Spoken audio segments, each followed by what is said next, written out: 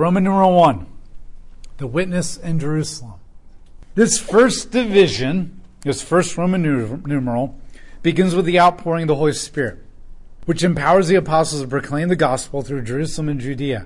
And as a result, many Jews believe and likewise receive the Holy Spirit. However, as the apostles continue to preach the gospel, and as the community of believers grows, opposition to the apostles' message and the church increases from the Jewish elite. It will be always the elite who is the primary drive and force and energy in the persecution of the gospel. This opposition increases until it reaches its climax in the death of Stephen, which leads to the scattering of the witnesses and all the events of the divisions after that.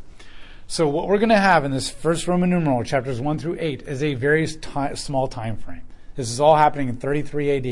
In the same year, 33-34, the same year of Jesus' death and resurrection and ascension. And what we're going to see is a community of people of God. They're going to do things that they never thought were capable. Preach with boldness despite opposition. And what we're going to see is in the very beginning, people are going to be like, oh, wow, this is kind of cool, and this is awesome. I want to know more. And then it's going to grow a little bit more like Paul. Now you should just stop preaching like that. That's not cool. Okay? And then it's going to become, not Paul, Peter. Peter, you should not preach like that. That's not cool. We're ordering you to stop. But then he won't. And then it says, okay, now we're going to hurt you. And then eventually they're going to become so enraged in chapter 7 that they will actually kill. And then that is what's going to lead to two major themes. The scattering to the rest of the world and to the increase of persecution on the people of God.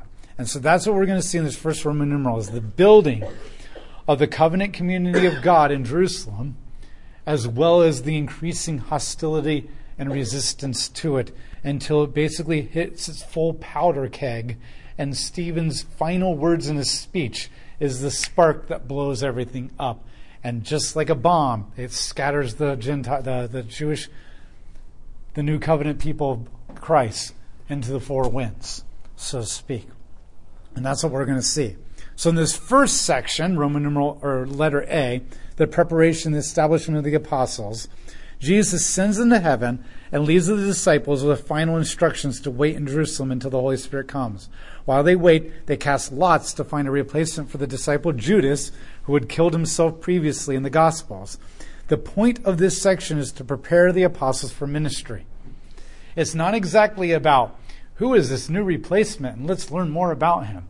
It's about them becoming complete again so they can be ready to expand the gospel. Acts chapter 1, verse 1. I wrote the former account, Theophilus, about all that Jesus began to do and teach, until the day that he was taken to heaven, and after he had given orders by the Holy Spirit to the apostles he had chosen. To the same apostles also after his suffering.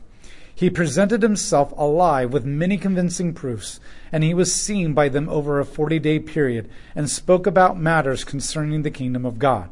He was with them, and he declared, do not leave Jerusalem, but wait there, for what my Father promised, which you heard about from me. For John baptized you with water, but you will be baptized with this Holy Spirit not many days from now. He's speaking to Theophilus because remember Theophilus was the original audience of Luke. We don't know exactly who Theophilus is, but he's called most excellent, which means he has a very high position of authority in the Roman government. Theophilus has this idea of one who is of God. It's a Greek name, so many scholars believe that he was probably a Greek Christian who has a prominent authoritative role in the Roman Empire and is probably trying to navigate this Jewish Christian problem, or someone who's sympathetic to the Christian thing but doesn't know where it fits in. And then what I say is this, the Jews were a thorn in everybody's side. When Rome came along, they would say, you have to worship Caesar. And everybody would be like, okay, I already worship 50 million gods, what's one more? Not literally 50 million, but like big whoop. That's not a big deal to me. And Rome is like, and we're going to bring all these things of gymnasiums and really immoral things and abortion and pedophilia and prostitution, all that kind of stuff in your cities too. And most people are like, oh yeah, we already do that. But when they came to Israel was like, no. We went into exile for all that stuff. And even though they were not thinking this, but even though we're seriously messed up and we're willing to kill our Messiah, that's one thing we're not going to do. We're not crossing those lines of idolatry and morality. And in fact, if a Jew compromised and went into Hellenistic things, Hellenism is the idea of thinking and acting like a Greek and valuing things of the Greek, then they were ostracized. They were inferior Jews, and we didn't like them. Because of that, every time Rome wanted to do this, the Jews were like, we don't like that. And because they were willing to die for their faith, because if they're not willing to die, they go into exile, and the Messiah is going to be delayed even more, and they're tired of that, so they're willing to die. Rome had to keep crushing them.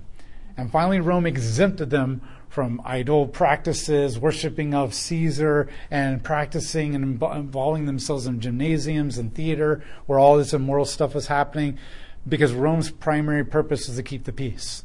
Not keep the peace and can't we all just get along, but keep the peace like, if you don't like us, we will kill you, and then there will be peace.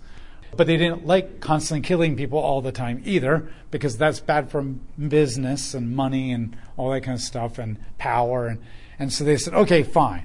You're this dinky little speck on the map in the Roman Empire. Nobody likes you or cares about you. Fine, you don't have to do any of that stuff. You're exempt. When the Christians came along and started spreading, the Jews were like, they're horrible, evil people, or anti-Caesar. Okay? And Rome was like, ooh, that's one thing we will not tolerate. But then the Christians are like, no, we're the true fulfillment of Judaism. We're embracing the Messiah. We should be exempted just like the Jews are, because we are the true Jews. Whether we're Jew or Gentile, this is what Judaism was supposed to be. And then as Rome constantly encountered them, and you're going to see in trial after trial after trial, Rome was going to be like, what? This doesn't make sense. The Jews says they're horrible, evil people, but every time we interrogate Stephen and Peter and Paul and all that kind of stuff, and we don't get why they're a problem. In fact, we keep thinking the Jews might actually be the problem here. Luke is probably writing to Theophilus to try to help him figure out all these ideas. That really the problem with Christianity in the Roman Empire is not the Christians causing problems.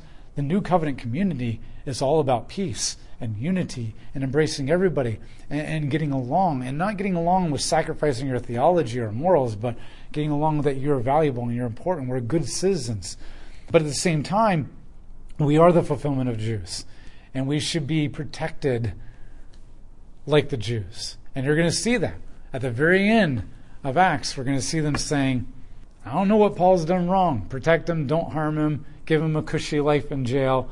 But at the same time, we don't want the Jews to get mad and angry and causing a rebellion, so just throw him in jail, let him have plush hotel luxuries and cable TV and all the bonbons he wants and that kind of stuff.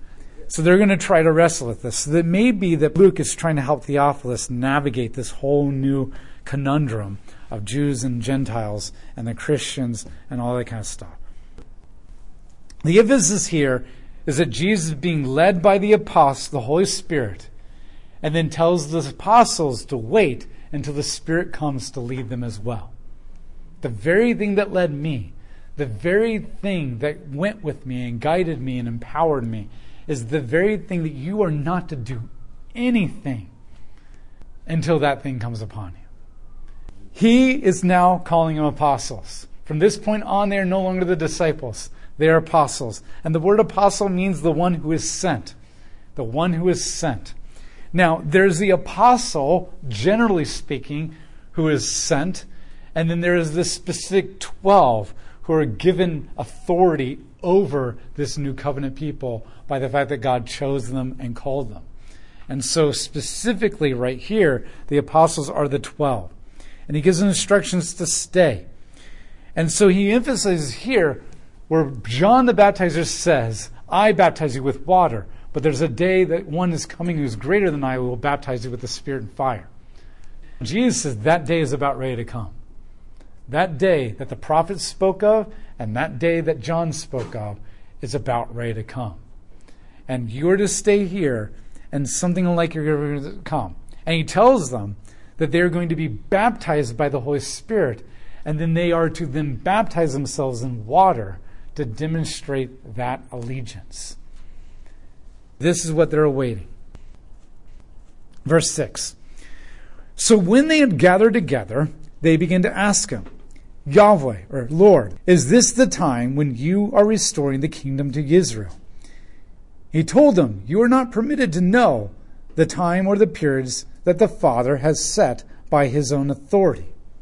Okay, so at this point, they're like, okay, I know that when the Jews came back out of exile, all the way back in 536 BC, one of the signs of God bringing the kingdom of God literally to earth and establishing the Garden of Eden on earth was a return to the land.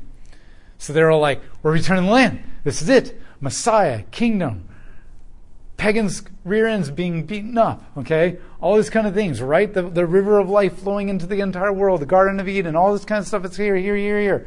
And Zechariah said, no, no, no, no, no. They're still in exile. They may not be in exile in the land. They're in the land now, but they're exiled spiritually. It doesn't matter whether you're back in the land if God has not returned to the land and dwelling with you. The Shekinah glory of God sat on top of the tabernacle, and then it sat on top of the temple. And then when the Babylonians came, the Shekinah glory of God in 586, at the very end of Kings, 2 Kings, left. Because the Jews were like, there's no way, you false prophet Jeremiah, that God would ever punish his people or destroy Israel, because God is with us. And then God gives a vision to Ezekiel and says, I'm leaving. That's how you can be destroyed. You're right. You won't be destroyed if God's with you, but I'm not going to be with you anymore. And so when they came back under Ezra and Zerubbabel and Nehemiah, they rebuilt the temple, and the older people who remember seeing the previous temple cried. And the reason they cried is because they didn't look as cool and awesome as Solomon's, but they cried because the Shekinah glory of God did not return. And at that point they knew that even though they were back in the land, exile was still not truly over with. And so they went into exile and they stayed there for 400 years. And now the Messiah has come. And now he has risen from the dead. And he's shown power. And so the disciples are now like, okay, we have more signs now. Now we're in the land. And now the Messiah has come. And now you're talking about Spirit coming. And now you've been resurrected. This has got to be the time that the kingdom is coming, right? And that's what they're interested in. This is the question that they've been asking for a long time. When is the Garden of Eden going to come back to earth and eradicate all evil and all sin and bring not utopia, that's man's word for it, but a garden to dwell with God? That's the biblical definition for it. And so that's what they want to know. This has got to be the time, right? And Jesus answers and says, I'm not allowed to tell you when. You're not to know when. You're not to know when. But, verse 8, but you will receive power when the Holy Spirit has come upon you, and you will be my witnesses in Jerusalem and all of Judea and Samaria and to the furthest parts of the earth. He wasn't going to tell them when the kingdom of God was going to come, but he was willing to tell them the what and the how. This is his answer. I'm not telling you the when. You humans are obsessed with when. Are we there yet? When is this going to happen? How much longer do we have to go through this, God? When is the revival coming, right? We're obsessed with this. But God says, my timing is not your timing. My when is not your when. I'm not telling you when. Because when I tell you when, you get all weird. You get exclusive, you get lazy, you get dogmatic, you get all these different things. But I will tell you what and how. What it will look like, what it will be, and how it will come. And that's what Acts 1:8 is answering. That's what Acts 1:8 is answering. And so what is this what and how? You will receive power. Power. We all like power. You may say you don't, but you do. In the very beginning of the garden, when Adam and Eve sinned, God said, Eve, you will desire to take the power from your husband, but he will seize and take it back. Because this all began with them saying, you know what, God? I don't think your law of what the tree of knowledge of good and evil is good. I don't think your law is saying that wisdom should not come from the tree, but it should come from you is good. I think we can write a better law. A law where the tree actually provides us what we want. And you know what, God? I don't think I like waiting for you to give us things, because God always takes a long time to fulfill his promises and teach us and grow us. I want it now. And so the real sin that Adam and Eve committed in the garden was not selfishness. It wasn't disobedience. It wasn't sin. Those are abstract concepts. The real sin they committed was autonomy. Auto means self. Nomos means law. They became a law unto themselves. I'm in control. I can determine what is right and wrong, what is best for me. And when I do it, it will create utopia for me. It will get me what I want. And that's power. That's control. And when you argue about big things, like how did you go out and buy that without talking about it, to little things like what direction the toilet paper roll goes, it's all about this is my law, and it's right, and it's better, and you're ruining it. And this is what we're all about, power. When we have power, we use it to get what we want, and we're willing to hurt people to get it to different degrees across the spectrum. Maybe just slightly emotionally, or even just dominating them, pressing them to build an empire. But this is what it's about. But if you keep reading this is not the power that Christ is talking about. He doesn't say power to rule, power to dominate, power to build. At the very end of this sentence, he'll say, to be my witness. To proclaim God, to proclaim love, to proclaim sacrifice, to proclaim unity, to proclaim life, joy, hope, peace. All the things that Jesus witnessed and talked about. So if you were to be his witness, then you were to talk and think and act like he did. And that's what and this is what it means to be the image of God. The image of God is to reflect Yahweh and to make creation look like Yahweh. But we don't do it with dominance and power. We do it by dying to self. And we do it by serving each other. This is what he says. This is the power I'm giving you. Not the power that the world seeks after. There's only one true human who was given absolute power. And then what did he do with it? He gave it up at the cross. When we get a little bit of power, we exploit it. Either consciously or unconsciously in some kind of way. Now, I'm not saying that we are never altruistic or selfless, I'm not saying that, but you know yourselves well enough. They're usually laced and intermixed in a very confusing way that you can never take a knife and just perfectly dissect when one is in the other, that kind of stuff. And you know this, right? You're like, no matter how much you altruistically help that person and took care of them, and you're really like, I did it for them. And then nobody acknowledges that you did it, and they leave your name out in the announcements and that kind of stuff. You're like, wait a minute, I was doing that too. There you go. Okay, there you go. And so this is the power that he's talking about. The power to die, to serve, to love, to bring unity. And so you will be my witnesses. And so he says, power, when the Holy Spirit comes. The only way you can get this power is when the Holy Spirit comes. This is not a power that you have within yourself. It's not a Greek mystery religion enlightenment power. Okay, it's not I pulled myself up from my own bootstraps and built my company and my life, American dream power. Okay, now you may say, well, that wasn't the original definition of American dream with the founding fathers. Don't really care right now. That's the definition of what it is today in America. Okay, we can talk about what it originally was, but right now it's not that. It's not that. It's when the Spirit comes. Only the Spirit can give you this. And when it comes upon you means it's an external thing. Yes, it will eventually be internal when it indwells you, but the source is not internal. It doesn't come from within you.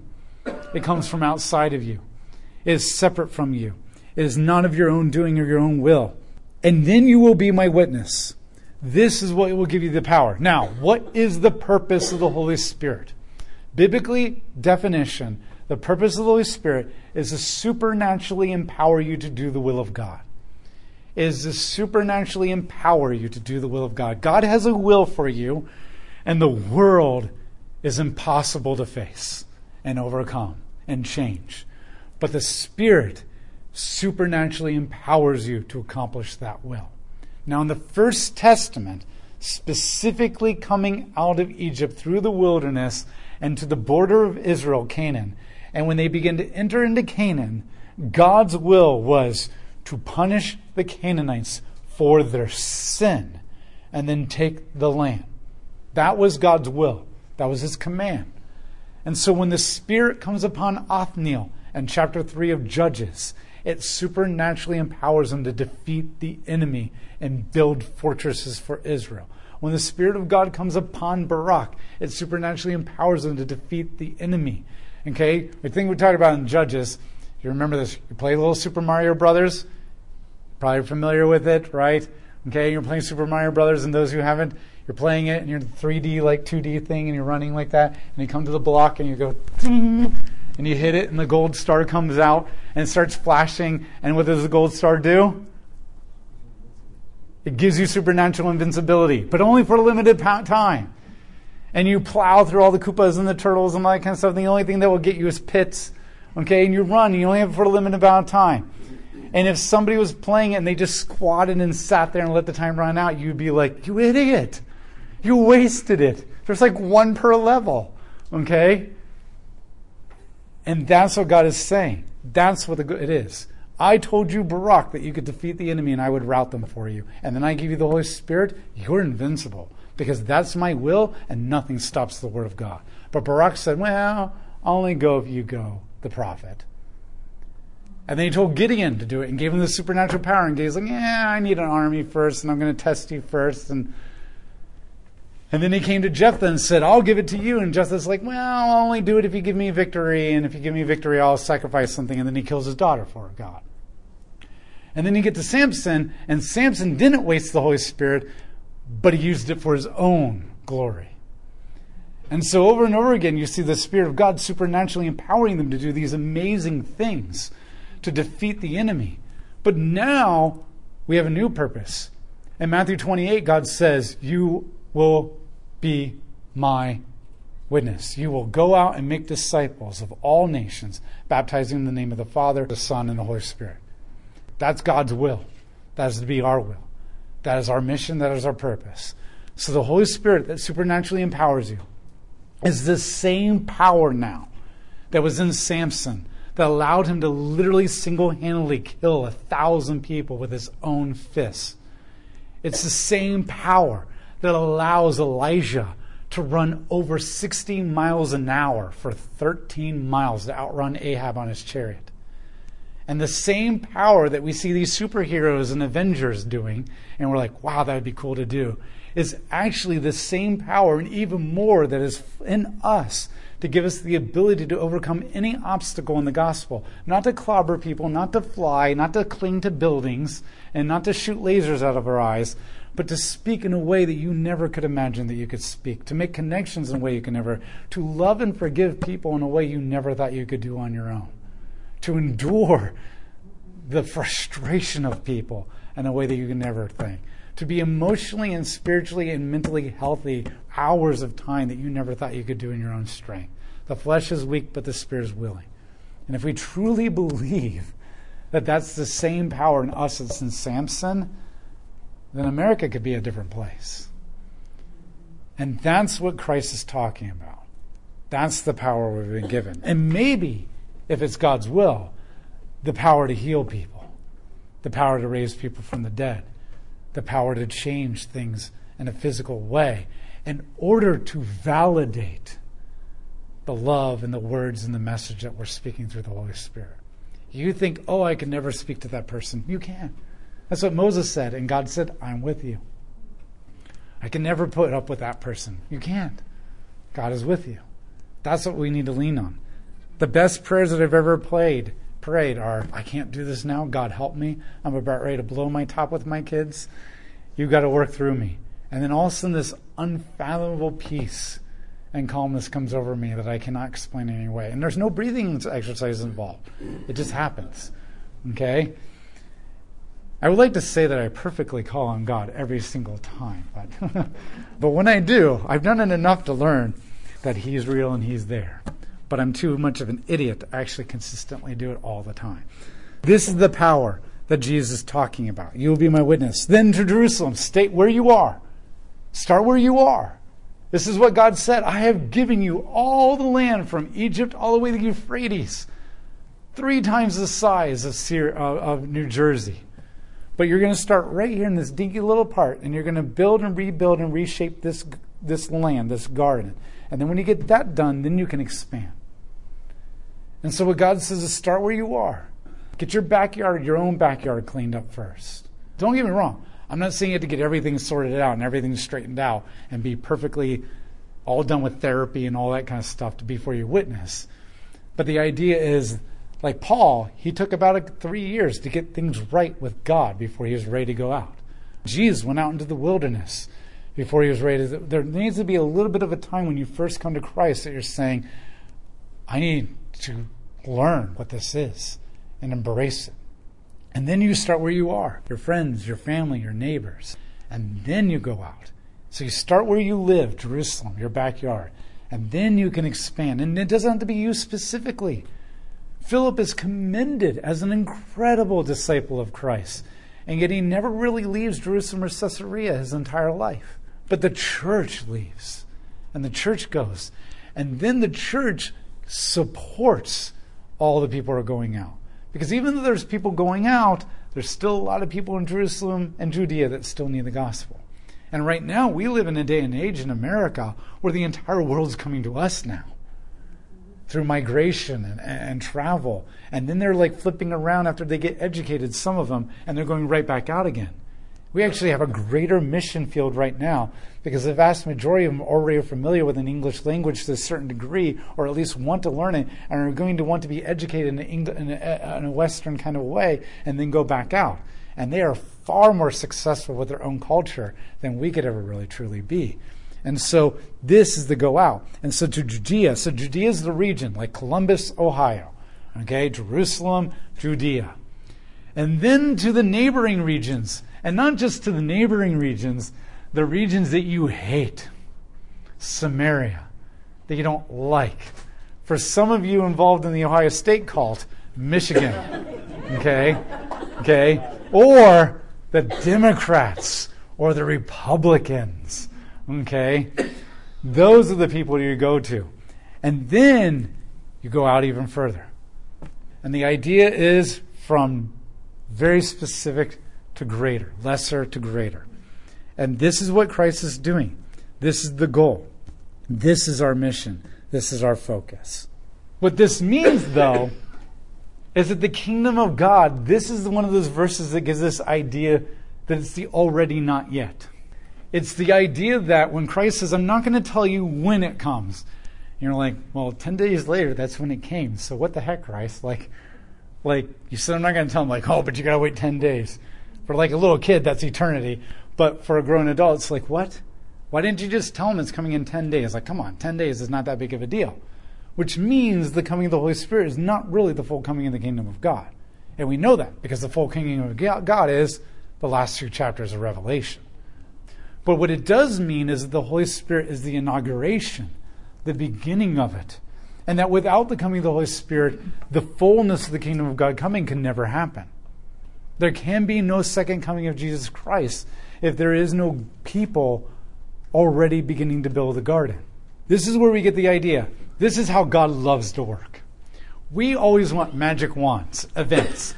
Boom, cured of alcoholism. Boom, a perfect parent that no longer gets frustrated with kids. Boom, you're healed, right? Boom, America has a revival, everything's great. That's how we want. We want events. And sometimes God does. Sometimes he does. But God likes events that lead to processes. Like, boom, you've conceived. The long process of becoming pregnant, developing and growing the baby. Boom, you gave birth. The long process of raising a child. That's how it mostly happens. God has, boom, the resurrection. Boom, the Holy Spirit. It gets to a long process of building the kingdom of God. And so in a way, the kingdom of God has come, but not in the way that they were asking the question. This is what God is saying. In a way, the Holy Spirit is not only just an immediate thing that you can have right now in your life, but it's also the beginning of a process that leads to an eschatological event. Eschatological means an end times kind of a thing, an end of the age kind of a thing. And so we're in this process. What we have to realize is that this is the kingdom of God in a way. We have the Spirit in us. The divine counsel is in us. God is in us. And that's the main focus of the garden, dwelling with God. but we're not experiencing them in the fullness. And there's still sin, and there's still evil, and it hasn't permeated and overcome everything. This is why we can't know the when, because the when is a long process. But we can know the what and the how. And the what is the Spirit, and the how is the power that He gives us. And if that becomes the focus, then God will give you what you need to not be in angst about, oh, when is it just going to happen, God? Now, I'm not saying you'll never ask that question. You'll never struggle with that. What I'm saying is it will never fill you with angst and turmoil and hopelessness. Because if you're really truly experiencing the what and the how, then you will be so in touch with God that yes, you will desire Him. Like Paul said, I'm Christ-centered and heaven-oriented. But it won't be so miserable and suffering. And I'm speaking to myself just as much as anybody else. This is why Christ won't tell us the when, because He's more interested in the journey. Remember, what makes Lord of the Rings so amazing is the journey, not getting back to Hobbitville, okay, the Shire.